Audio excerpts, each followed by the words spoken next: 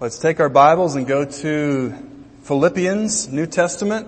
This is the beginning of our series this summer, and it'll stretch through about halfway through the fall, going through the book of Philippians, verse by verse. We're going to look at the theme of contentment.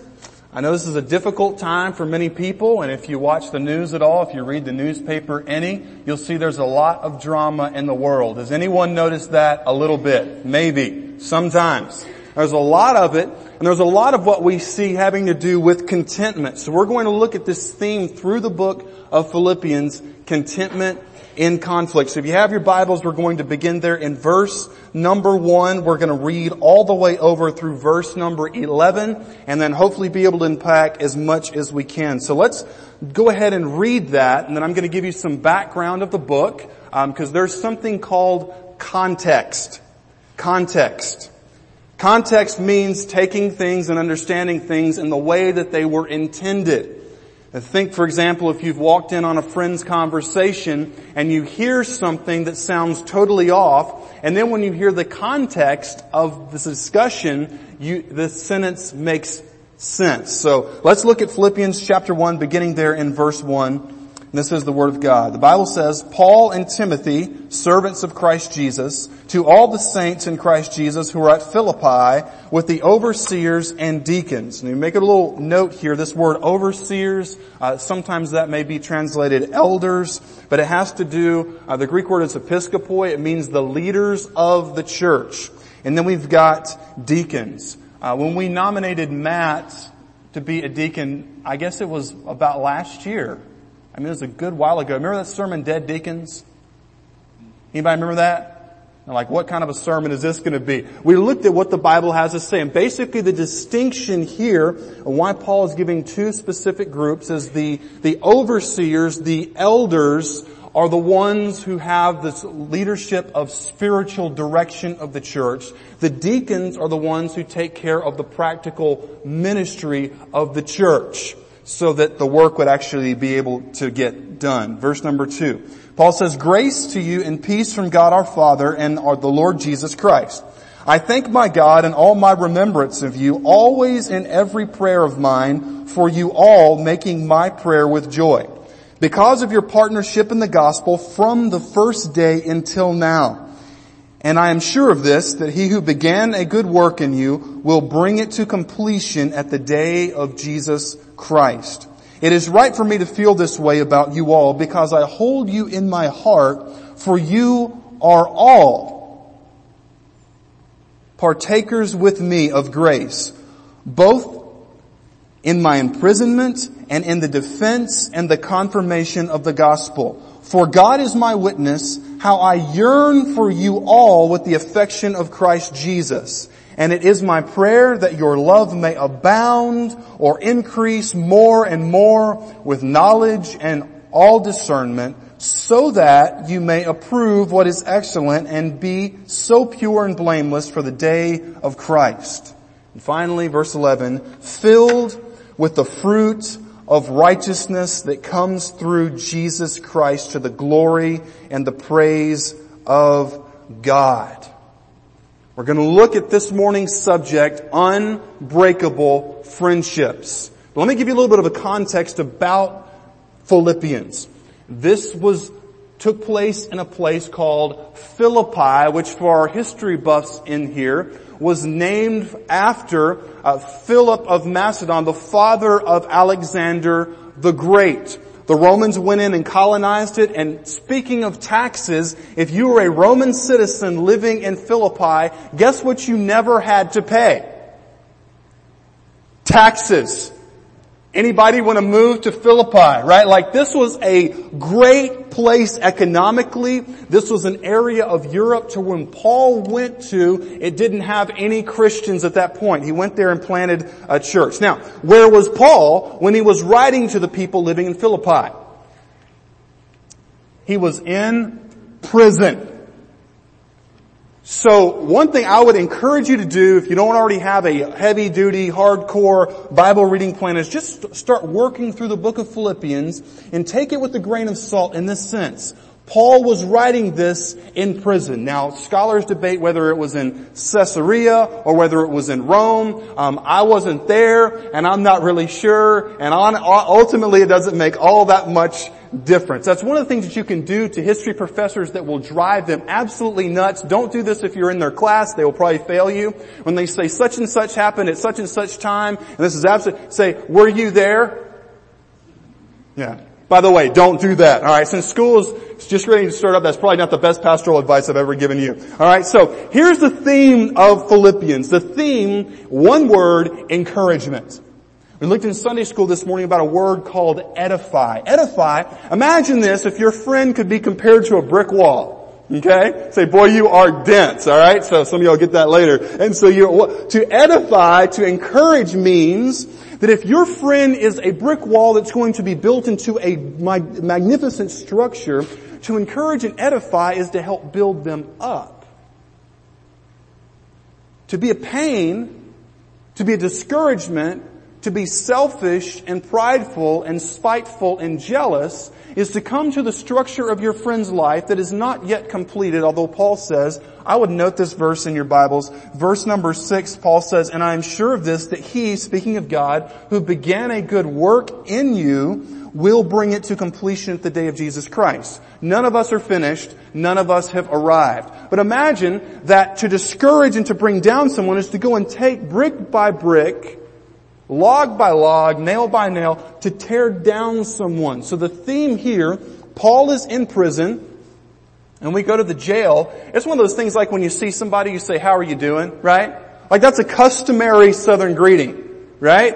Or how you doing? Right? Like say, a little bit further north. And you go and you're like, how are you doing? And we say, I know that's kind of a tough question to ask you guys, but seriously, how are you doing? If you're in prison, you're probably not going to say, I am great. Right? Like this is where I wanted to be at this place in life. But here he is. The grace of God has done such a work in his heart that he can write while in prison to encourage other people. Stop right here. Just because we've had a rough time, a rough year, a rough life, doesn't mean that we have to sit there and roll in that the rest of our life. Amen? Just because, and by the way, there's nobody here that hasn't had to endure difficulty. Paul speaks in just a few verses there in verse number 7 about the defense and the confirmation of the gospel. He's saying that you guys have suffered with me. There's no one in this life who will get out of it without suffering. And yet here's a man who has suffered an incredible amount, but he's able to still encourage other people. And theologians say that this is basically the most practical out of all of Paul's epistles. We've got James, obviously written by, y'all okay this morning? By James, that was a test. Alright, so out of all of Paul's writings, this is like when you have all these massive theological writings like the book of Romans and so forth, this is like where it comes down to the sharp end of the stick and you say, okay, here's how you put these things into practice. The driving thought, this is in your outline this morning. I'm just going to read it to you. If you have it there, just follow along with me. The driving thought of this passage is this. A friendship is as solid as its foundation. If it is grounded upon Jesus Christ, the friendship will last. But if it is built upon mere mutual interest, then the quote-unquote friendship will fade. A friendship is as solid as its foundation. We're going to look at three aspects of this. Let me just give it to you up front. Friendships based upon the gospel of Jesus Christ will produce these things in your life. Number one, an unbreakable bond with one another. Number two, friendships based upon the gospel of Jesus Christ will give you an unshakable confidence in God. We're going to wait for number three in just a few moments, but there's always the little key, the cheat sheet for your OCD note takers, and you can go ahead and fill it in and get ready for that. Okay. So, friendships based upon the gospel of Jesus Christ. Now, why would Paul, go back to verse 3 with me, he begins to kind of like lay it on. It almost seems a little heavy. Have you ever been around someone and they're just a little bit too nice? Like two people, right? Like they're encouraging, they're nice, but you're like, at what point are they going to hit me up for a loan? You know? Like it just seems almost a little bit disingenuous. Kind of like when friends will come to you and be like, dude, you're awesome. No, seriously, you are the bomb.com. You are great, you're the best, and you almost think that they're making fun of you. Anybody ever felt like that? Like your good friend, by the way, you can only be a good friend to do that, right? Are y'all alright this morning? Okay, y'all freaking me out. Come on, let's get this going. Okay, so like somebody comes to you and they begin to lay it on a little bit heavy. It just creates awkwardness. Check this out. Somebody writes this note to you and they say, I thank my God in all my remembrance of you, always in every prayer of mine for you, all making my prayer with joy. Sounds a little bit like evangelist, right? Joy. Verse 5, because of your partnership in the gospel from the first day until now, I'm sure that he will complete this work in you. Go to verse 7. It is right for me to feel this way about you, because I hold you in my heart, for you're all partakers with me of grace. And then over in verse number 8, he says, for God is my witness, how I yearn for you all with the affection of Christ Jesus. And this is a guy writing to a church.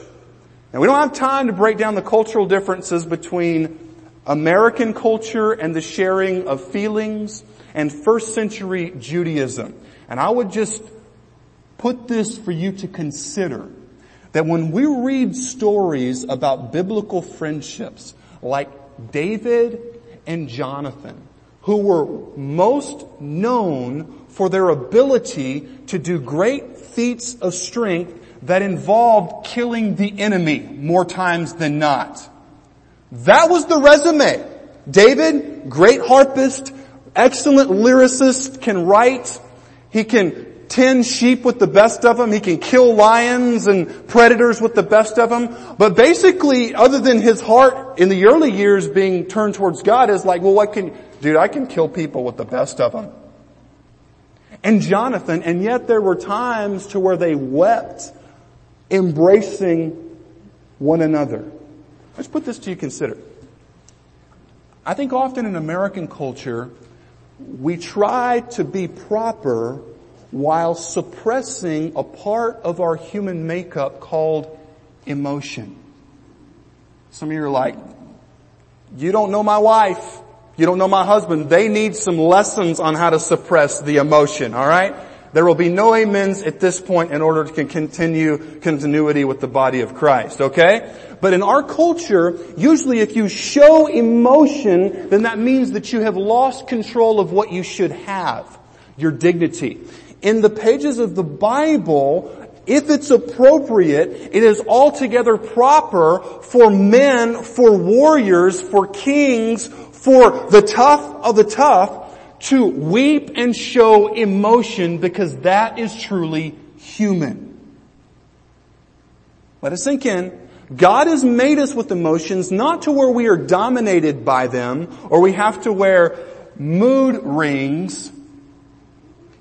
If you don't know what that is, just praise God that you're not from that generation and move on and eat some lunch afterwards and say, praise Jesus, I was born in the good old days. Alright? Mood rings. Doesn't mean that we get dominated by emotions, but it means that it's a part of who we are. And to act like we don't have them makes us come to texts like this and just be like, I'm going to flip the page, because that kind of makes me a little bit freaked out that there's that much emotion being displayed. So here's the thing. What type of a relationship would produce in a man like Paul that much feeling and love for other people? It's simply this. Go to verse 5. Because of your partnership in the gospel. Because you've partnered with me in the gospel. If I were to ask what is the definition of a good friend, probably have different answers. Some people would say a friend is someone who will listen to you. Other people say that a good friend is someone who will be there with you no matter what. Well, let's just rewind a little bit in our lives. Do you remember when you were maybe 4, 5, 6, what a good friend was? At least for little boys, a good friend is someone who would help you build Legos. A good friend who would come and play with you in the mud. A friend who would, along with you, make up imaginary characters. Okay? I'm sure there's something on the other spectrum for a girl, but I'm not going to try to hypothesize upon that. And then when you get into middle school, a friend is someone who will, sit with you and talk with you so that you don't have to be alone. When you get into high school, some of the same thing, especially for guys. Like, what is a friend? Like, dude, we're on the same team. We play the same sports. We're involved in the same stuff. We go hunting. We go fishing together. We're on the wrestling team together. We cause each other pain. Definition of male friendships, by the way, always for the most part involves physical and verbal abuse to some extent. Okay? And then when we get older, friendships, sometimes those mutual interests, we may get to the point to where one of us is not able to continue to do those activities. And if the friendship is simply based upon mutual interest, then the friendship will fade. There's one of my friends named Marshall, and he was in the Marine Corps, and he told me, he says, Jeff, when I was in the Marine Corps, he said, we had such a sense of camaraderie and community. He says we were so close because we knew when we went into battle, we were literally depending upon each other for our lives. You know, Paul says right here, go back with me to verse number 7. He says, in my imprisonment and in the defense of the confirmation of the gospel, he says, you have been partakers with me of grace. My friend Marshall said, but I've got to say it almost sounds a little discouraging, but I have not really found that same level of commitment and camaraderie within the body of Christ. You know the reason why? Is sometimes we can get to the point in church to where we think that being friends is simply attending church together. Did you know that you can attend church together with somebody for 50 years and never be that person's friend? And we say this in the South. Yeah, I go to church over there. Well, that may be fine if you go to church over there, but the point of the New Testament is when you partner together to do what Jesus said to do, it's at that point that your souls become knitted together. Amen? Like, think about this. We're not even going to go to missions and evangelism yet. Think of when you have served alongside someone. Something difficult. It could be anything like trying to replace a motor in a vehicle or change a tire. Those things that sometimes may be more difficult for some. Or if you've worked with someone. Or if you're a nurse, you've been in the hospital and you've helped save someone's life. Or if you have been through something extremely difficult with another person. It's almost as if Paul's saying here that suffering for something that matters fuses together friendship to where we come to our American model of we're friends. What do? We go hunt, we fish, we work out together. In 30 years that'll make about as much different as a budget proposal from the Senate which doesn't exist, okay? It's going to fade away. Friendships that are simply based upon I like this, you like this, let's do these things together, they don't last. What lasts is when you bind yourself together with someone to do something that lasts forever. That's why I encourage you, to be hopefully a practical message here in the sense that we encourage our friends to follow Jesus. The most friendly thing you can ever do for your friend is to try to make sure they're right with Jesus. You are not a friend to the person that you claim to be a friend to if you never, and you know there are huge issues in their life, you know they're not close to God, you know that they don't care, if you simply never tell them about Jesus. It's so easy to kid ourselves sometimes, isn't it? Do y'all sense the awkwardness in here? Anybody? I just want to be very clear. I'm not trying to be abrasive, but if you claim to be a friend to someone and you know that they are not right with God, you know that there's no fruit of the Holy Spirit, you can, like, it's not like you're trying to play spiritual witch doctor and, sit there and judge them and get out your little checklist, but like, you've got a heart and a mind and the Holy Spirit living inside you, you can see that there's something bad wrong with your friend. They don't have a desire for the Word, they're bitter, they're totally unhappy, and you say that you're their friend, but you never point out what's the problem.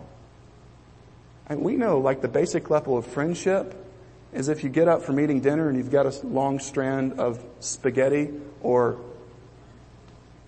something hanging from your teeth, your friend's going to let you know. Can I get an amen in the house?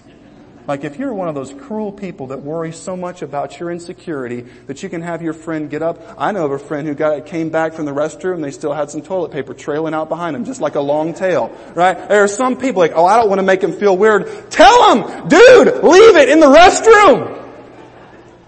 Even if it makes it awkward and weird, you see, man, I care enough about you that I don't want you to be embarrassed. I don't want you to feel weird. I don't want you to feel awkward. And what we've got to do is get down to the point where we say, what is friendship? Friendship is the thing that we say we are going to care for you, even if right now you don't see your need for Jesus Christ. So they partnered together for the gospel. And this word here in verse number 5, the partnership, is the Greek word koinonia. And I know that everybody is so much more encouraged that you just learn the word koinonia, right?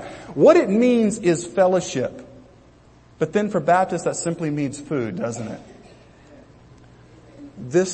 Alright, honest man. This word has to do with partnering together for a mission.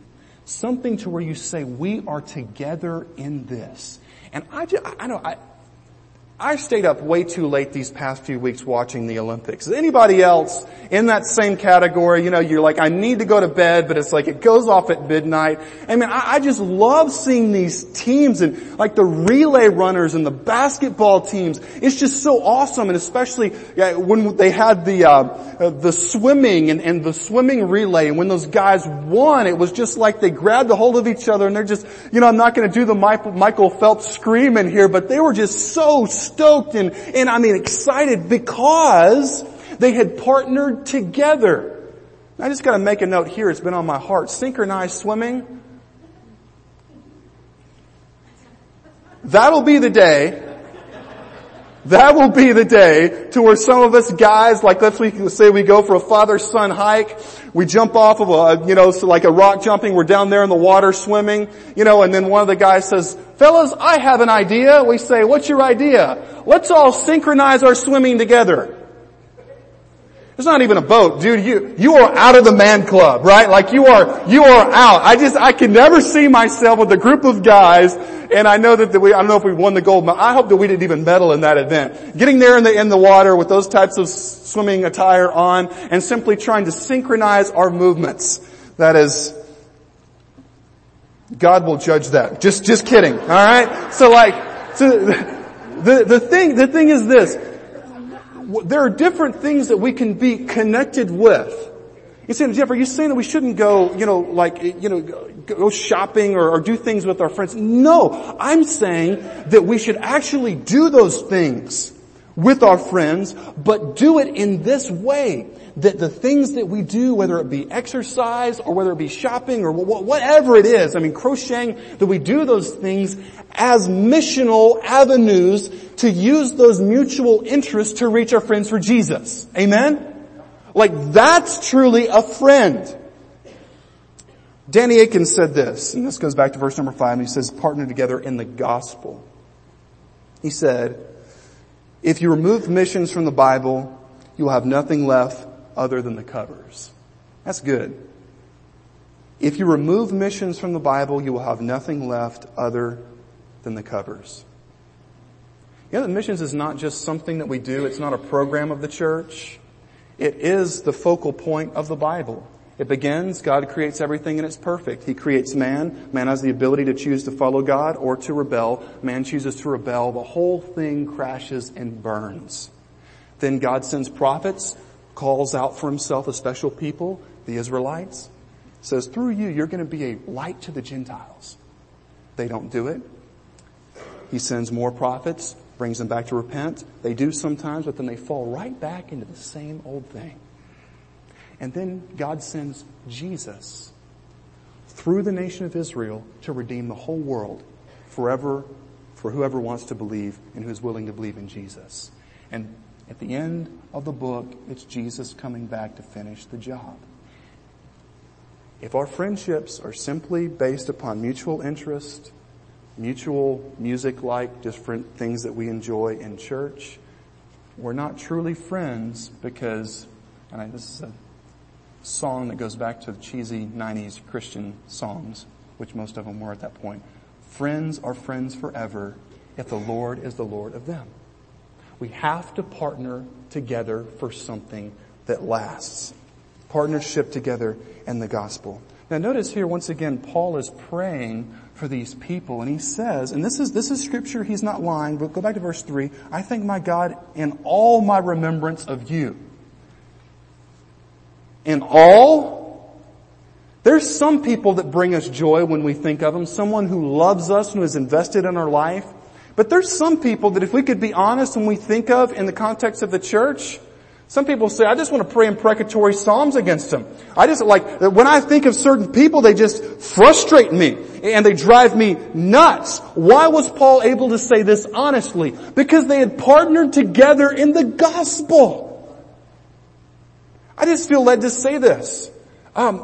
Some people are they say, come to that point and say, I need to make out my will. Why don't you, every single one of us in here, if you're making out your will or if it's not in there, why don't you put something in there that you give, however much the Lord leads you to give to missions, to the gospel, to specifically saying, I want the people who don't know Jesus to be reached. I think that's a good will, amen? Because our church budget, my personal budget, and your personal budget says more than what we say, what we truly believe is important. So then go with me a step further in verses 7 through 11. Not only do true friendships based upon Jesus give us an unshakable confidence in God, but third and finally, and that is a meaningless term because we had our music and I've got to leave shortly after the service, but we're still not going to get out early. But number 3, a unified goal produces genuine concern for one another. Notice he says all of these things like he's truly concerned for them. In verse number 8, how I yearn with you all for the affection of Christ Jesus. Then he says in verse 9, this is really where it turns, the practical parts come in. He says, and it is my prayer that your love may abound more and more. Is that our prayer for our friends? Say, my desire for you, and this is all in your outline if you want to follow this, brilliant linear argument here. You could use this in a logic class. Paul says, it's my prayer that your love for Christ, your love for people explode. Boy, what a great thing to do starting today, that our prayer for each other and for our friends would be that they would love Jesus more than anything. Because that's really caring for our friend. So he says it's to explode more and more. And then notice love with knowledge and discernment. Knowledge and discernment. It means knowledge, having knowledge of Christianity. That means that we should spur our friends to read the Bible. And this is so basic, but just simply to come to church. And that's one reason why I love small group Bible study. Small group Bible study is the times where you can get with a group of people and you can discuss stuff. And we have some great teachers here. If you're in Bible study, you should say amen at that point. I mean, some Bible teachers who can teach the Word of God. So if you're not involved in a Bible study, I'm not going to beat you up here. I'll let the Holy Spirit do that. But you should seriously consider being involved, because what happens when you study the Word of God with people and when you're able to be there in that small group atmosphere, you have those companionships and you have those friendships because it's rooted around God's Word. You know that if you have something happen during the week, you can call your Bible study Sunday school class and they will be there to help you out. Now notice here he says, with all discernment. Discernment simply means being able to make wise decisions in light of the data. Why is it important today for us to have discernment? There can be a point where we say, Lord, I love you, I want to serve you, but we don't have discernment, and we allow popular culture to influence us. I have watched movies before, coming away from the movies thinking differently than when I went in.